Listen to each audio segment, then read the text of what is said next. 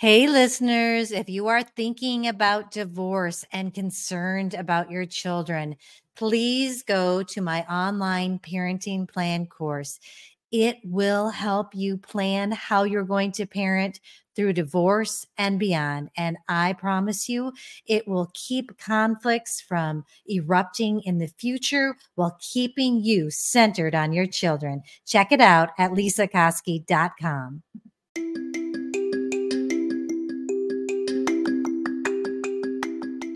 Welcome to Doing Divorce Different, episode number 3. Today, Kim Geiken and I talk about collaborative law with Angela Hart.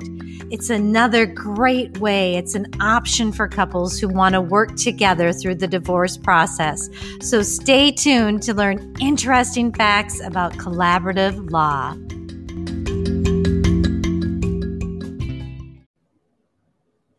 Welcome to Doing Divorce Different. I'm Lisa Koski, and I'm joined with Kim Geiken, my co-host, and we're really excited to have Angela Hart with us here today. Angela's become a friend of mine, and I think I'm so excited to have her on because she has such a heart for serving people, and I have experienced it firsthand. Because I know that I have come to Angela with a lot of complicated legal questions. So I appreciate that. But Angela is an attorney. She is president of the St. Croix Valley Chapter Women's Lawyers Association. She's co-president of Collaborative Law. And in this is episode number 3, so we're still pretty new, but we just want to really talk about collaborative law, what it is. I think of it as a sister of mediation.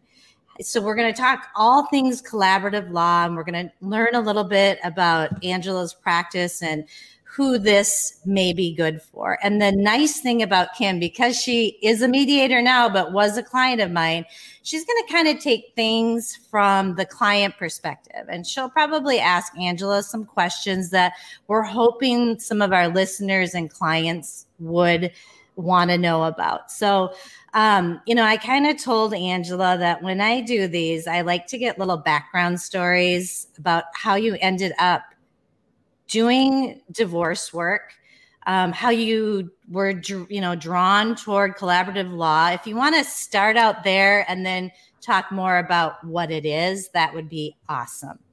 Sure. So collaborative is something that I really didn't know about until after I started my own solo practice. And I've been an attorney for probably about 26 years now. But I didn't always do family law. I started out doing business, real estate development. I was in-house counsel for a long time for a real estate development company. And then I was at home with the kids. I have 3 kids. And then I went through a divorce. And the divorce was super contentious, super negative, very emotional. And I'm like, wow, is this what people go through when they go through a divorce? I can't even imagine. I had no idea that it was such an emotional drain on you and your family. And so I'm like, wow, I really didn't understand this at all with people. And I really was treating people the wrong way when they were going through divorce. And so I'm like, I just felt like, oh, well, you went through divorce, that's your thing, no big deal. But it's like such a huge strain on everything and your family. And so I just camped out at the law library. I researched everything I needed to know about, my thing. And I'm like, wow, what do people do who don't have that law background? How do they get through that process? My ex was not very cooperative.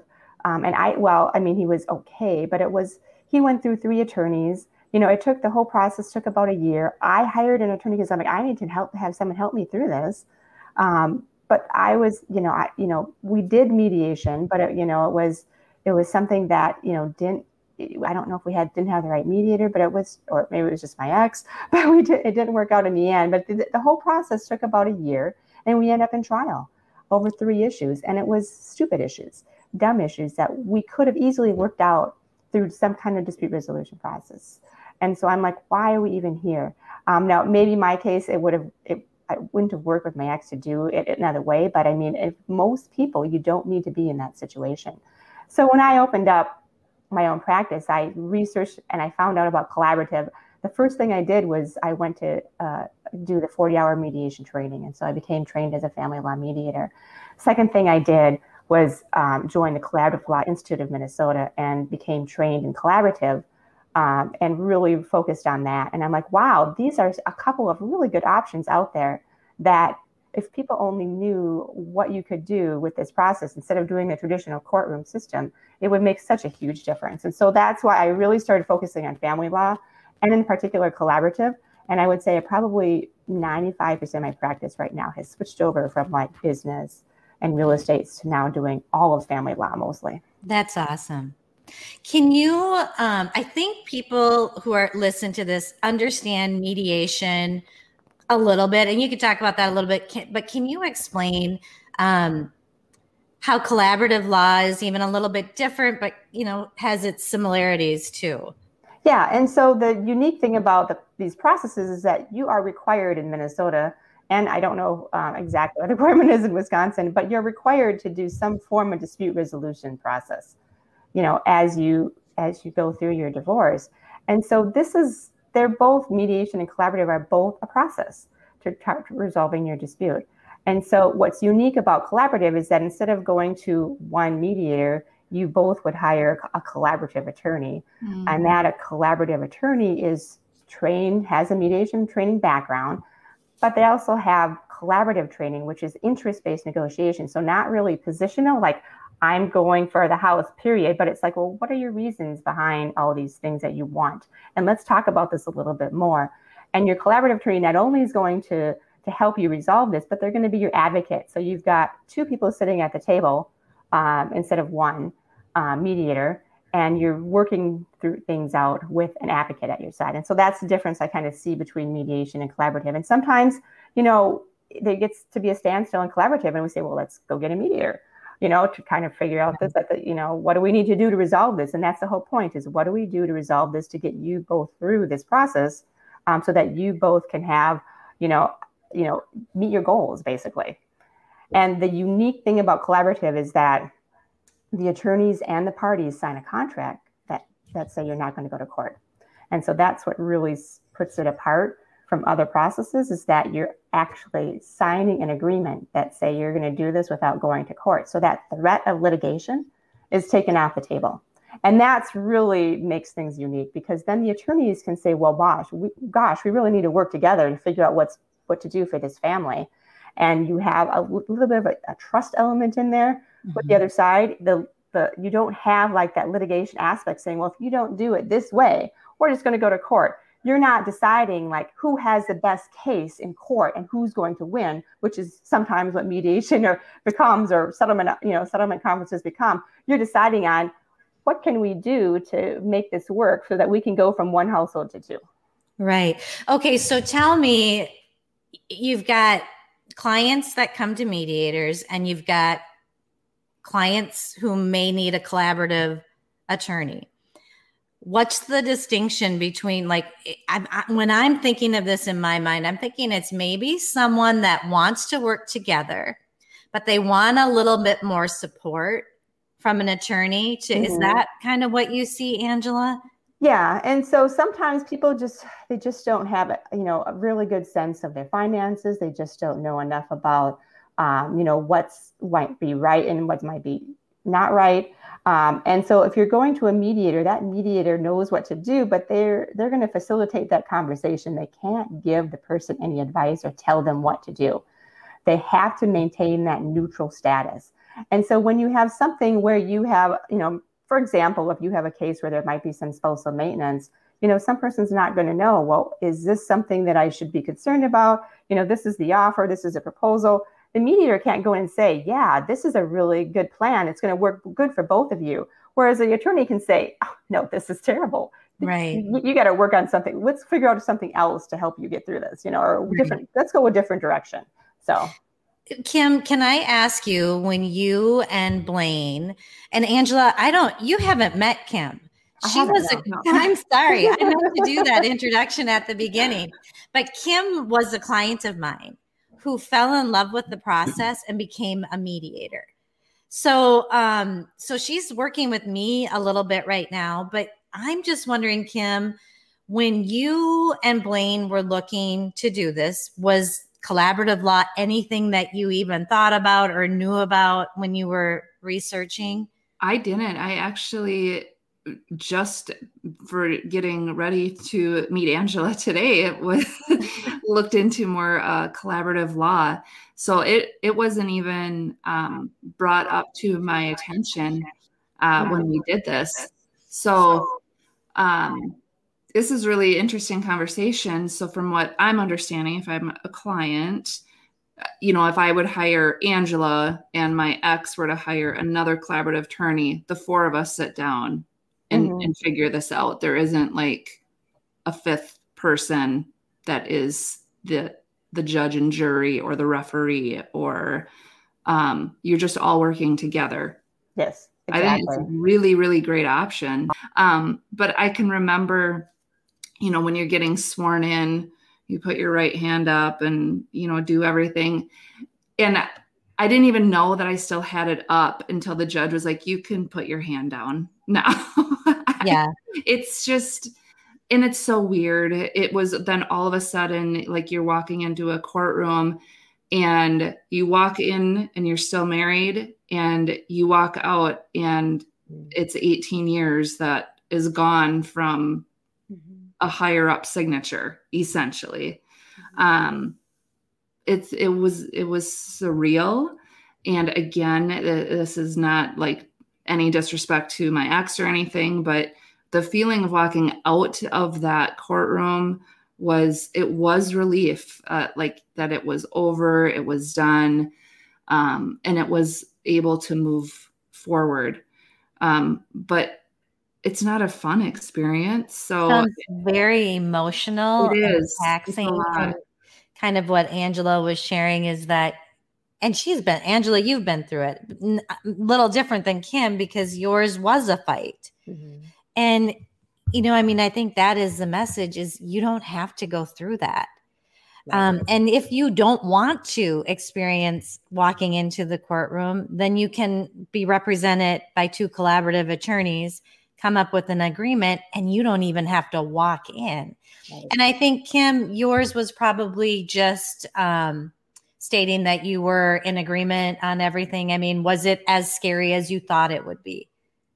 No, it wasn't. I mean, you're in there and there's, several other cases also that are going to be heard. So there's other people that are kind of hearing your stuff. So it's not like it's just him and I and a judge in the courtroom. The mediation process itself, I thought, was really good. The collaborative, I think it's a great option for a lot of people for a lot of reasons. And, Angela, for you to come into doing this, I'm sure the amount of empathy and compassion that you've got for your clients and, their spouse and the attorney, and the fact that there's specific collaborative lawyers out there, that they know that the point isn't just to litigate and argue, it is to come to an agreement, which if you've got kids, that can really open up the lines of communication for just going forward with everything better in life. Oh yeah. It really sets the tone for how you're going to communicate and treat each other, forever, basically. When you have kids, especially, you have a lifelong commitment. How are you going to handle that if you can't talk to each other? Yep. You're so mad at your spouse that, you can't figure out how to handle the kids, going, tournament for that weekend.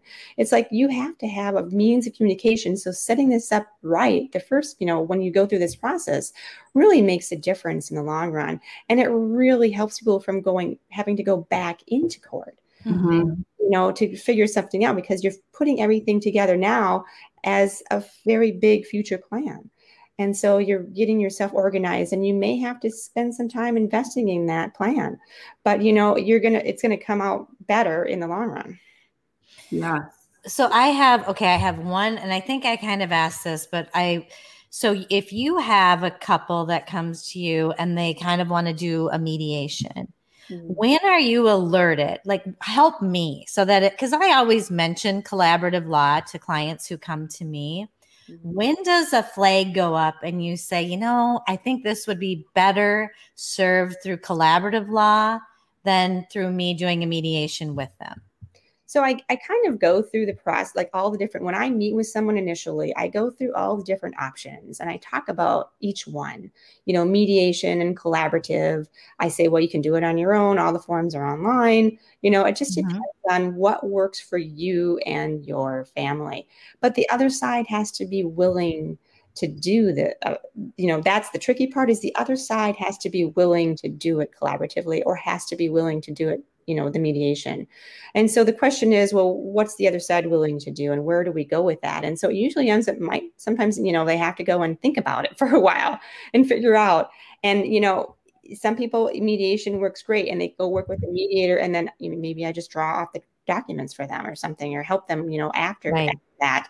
Or some people, they want to start out with a financial person, because they really just need to have that expertise, with numbers. Some people, they start out with collaborative and they go through the whole process and it really works well. But it's what they're both willing to agree to and have that voluntary, it's that voluntary aspect. What can we figure out that's going to be best for both of us? And so it varies from person to person and what it is. Like there are some red flags where it might not work with collaborative, where like if there's maybe some abusive situation going on with that person, one person's more controlling. I mean, obviously, or maybe person's not willing to disclose information.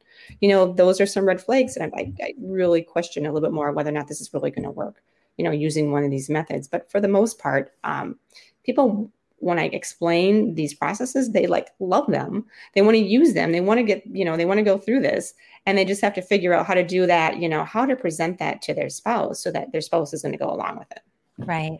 Well, and I just think the more that we can let people know about these services, I don't know why anyone would do it any other way if they were really told the benefits. And, unless there's the odd duck who wants to fight everything out in court, which in today's society, we're seeing a lot of that too. But Angela, I have one more question that I don't know if I've asked you before in all our coffee dates and meetings. If someone comes in and they don't want to do a mediation and they don't think the collaborative law is going to work for them, do you practice just regular? Would you just be an attorney to represent them in court, or are you focused solely on collaborative and working together? So I tell people that my goal is to help them stay out of the courtroom process. Yep. If they need to be, like, if they go and they have another attorney, they want to use me, but they have another attorney who is not collaborative, it's not that I won't take their case. I will still work with them, because you still have to do some form of dispute resolution as your first, regardless of what you do in the state of Minnesota. And so it's just, it's like, well, let's figure out what we're going to do. Are we going to do mediation? Or there's there's another process called early neutral evaluation, which is just another form of mediation. So Angela, you're saying if a couple wants to go through the divorce process, they have to go through even if they're just starting out, it's not that they're fighting over anything. And one of them wants to file for divorce, they have to go through mediation to mediate the issues. Yeah, exactly. So mandated, when you file that paperwork in court, you're triggering two things under the Minnesota law. And one of them is, if you have kids, you have to take parent education classes. So if you do it together and don't go into the courtroom system, you can waive those parent education classes. The second thing that you're triggering is the dispute resolution process. So you are required to attempt some form of what's called ADR, alternative dispute resolution. And that could be mediation. It could be what's called early neutral evaluation, which is a form of mediation. It has or two, but you have to attempt something to try to resolve the process. You can even go, once you're in the court, you can even stop the court process, go and do collaborative, and come back and finalize everything. I mean, right. There's a form for that too, as well. So if a couple is going in and they're just doing it themselves, which some people do, and they're agreeing on everything, then obviously they can just go through the process, right? I mean, because there's nothing that they're not agreeing on. Yep. They can just figure out, they can, if they wanted to, they wouldn't have to hire anybody. They could just download the forms Mm-hmm. from the court website and then just sign off and then submit it. If they have kids, they would have to have one hearing. It's called a default hearing. Yep. And the court wants to know, is this your agreement? Do you agree? Do you understand it? And is this your signature? And, they basically entering their agreement onto record.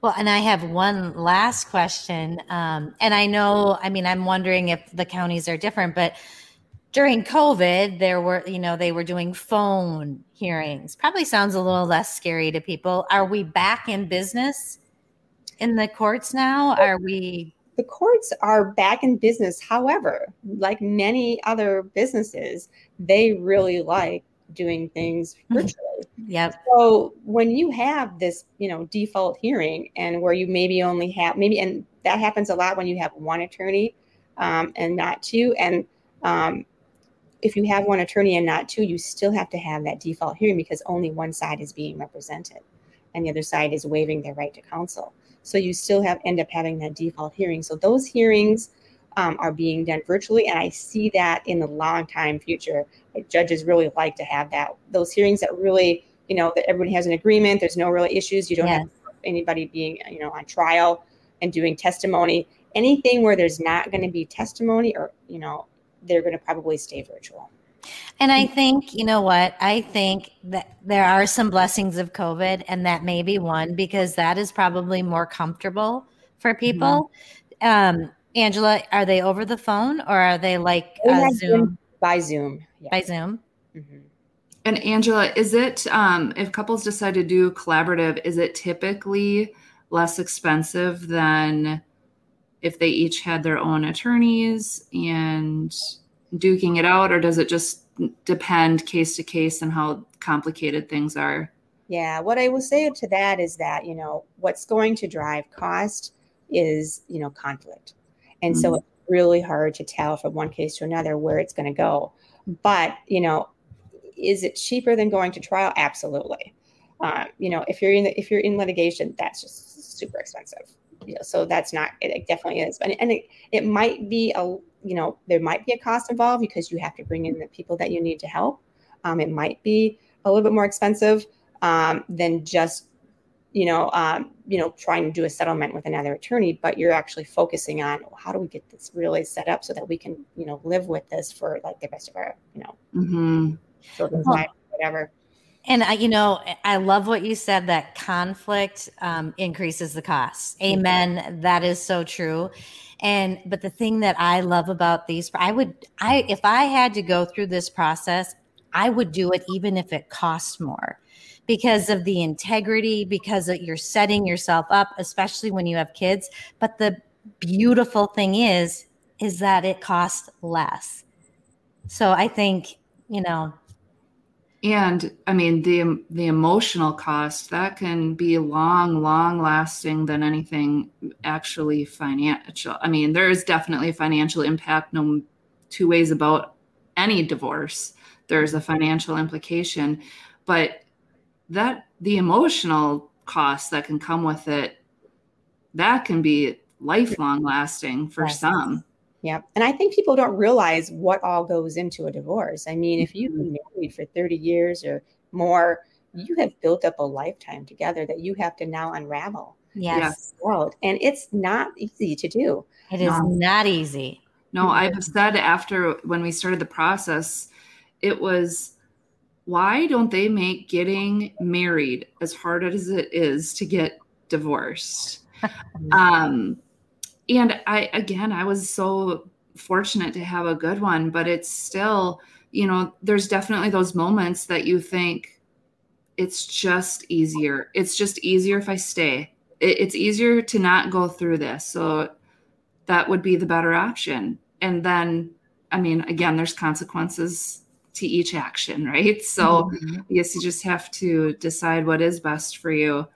And looking back now, being on the other side, Kim, and Angela too, are you both so thankful now where you're sitting and looking back on it that you went through it? For me, I'm good. Yes. My kids seem good. That it was really the five of us is what I had cared about the most, that we were doing well. I've been fortunate to remain friends with him, and, he's got a new person in his life, and she treats my kids really great too. So, and as a parent, I'll just admit it. It is kind of nice to have your own time here and now. Of course you miss your kids, but it is nice to have a reprieve. And I feel like I'm a better mom to them because of that. Mm-hmm.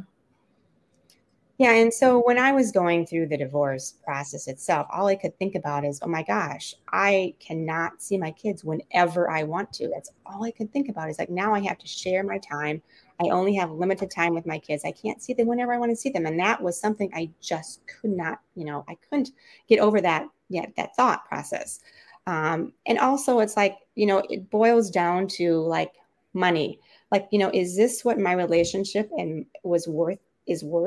The value of my marriage, basically, down to a dollar amount. And I'm like, wow, is this really, I wanted acknowledgement that we had a good marriage, and that we had it was a part of our lives that, was okay. That was good. We had 3 great kids that came out of it. And, it's like, I didn't get that in my process. I didn't get that acknowledgement. And I really needed that acknowledgement. Mm-hmm. And I still haven't gotten it. And so that was really hard, going through that traditional system where you don't talk about stuff like that. And it's like, if I just it's like, okay, we had a great life together. Now let's move on. I'm glad that we're moved on and, into different, I'm glad that we're not married anymore. But it's like, I'm missing that acknowledgement, and that's something that's really hard to deal with. What I love, Angela, is that you have taken that and you are a gift, because you are giving that to your client. I mean, you're helping your clients get what you didn't get. And I love that. And I hate to do this because I love chatting with you. And Angela, I hope you will come back, because I feel like you have so much knowledge. So we'd love to ask you more questions. But I think this is it for today. This is the end of episode 3. So Angela, can you just let people know, if they're looking for a family law attorney or real estate, how can people get a hold of you? Yeah. So my business is called Heart Law, and that's HEART because of my last name. And, I have a website at heartlaw.net. And then I have my phone number and email. My phone number is 651-337-1333. Email is angela@heartlaw.net. So yeah, and everything's on my website. I have a good resource page too, that people can go to if they want information too. Awesome. What a great last name. I know, isn't that perfect? I think that's for another podcast. Yes. Thank you so much, guys. We'll see you, Kim, soon, and Angela, hopefully you too. Okay, sounds good. Thank you.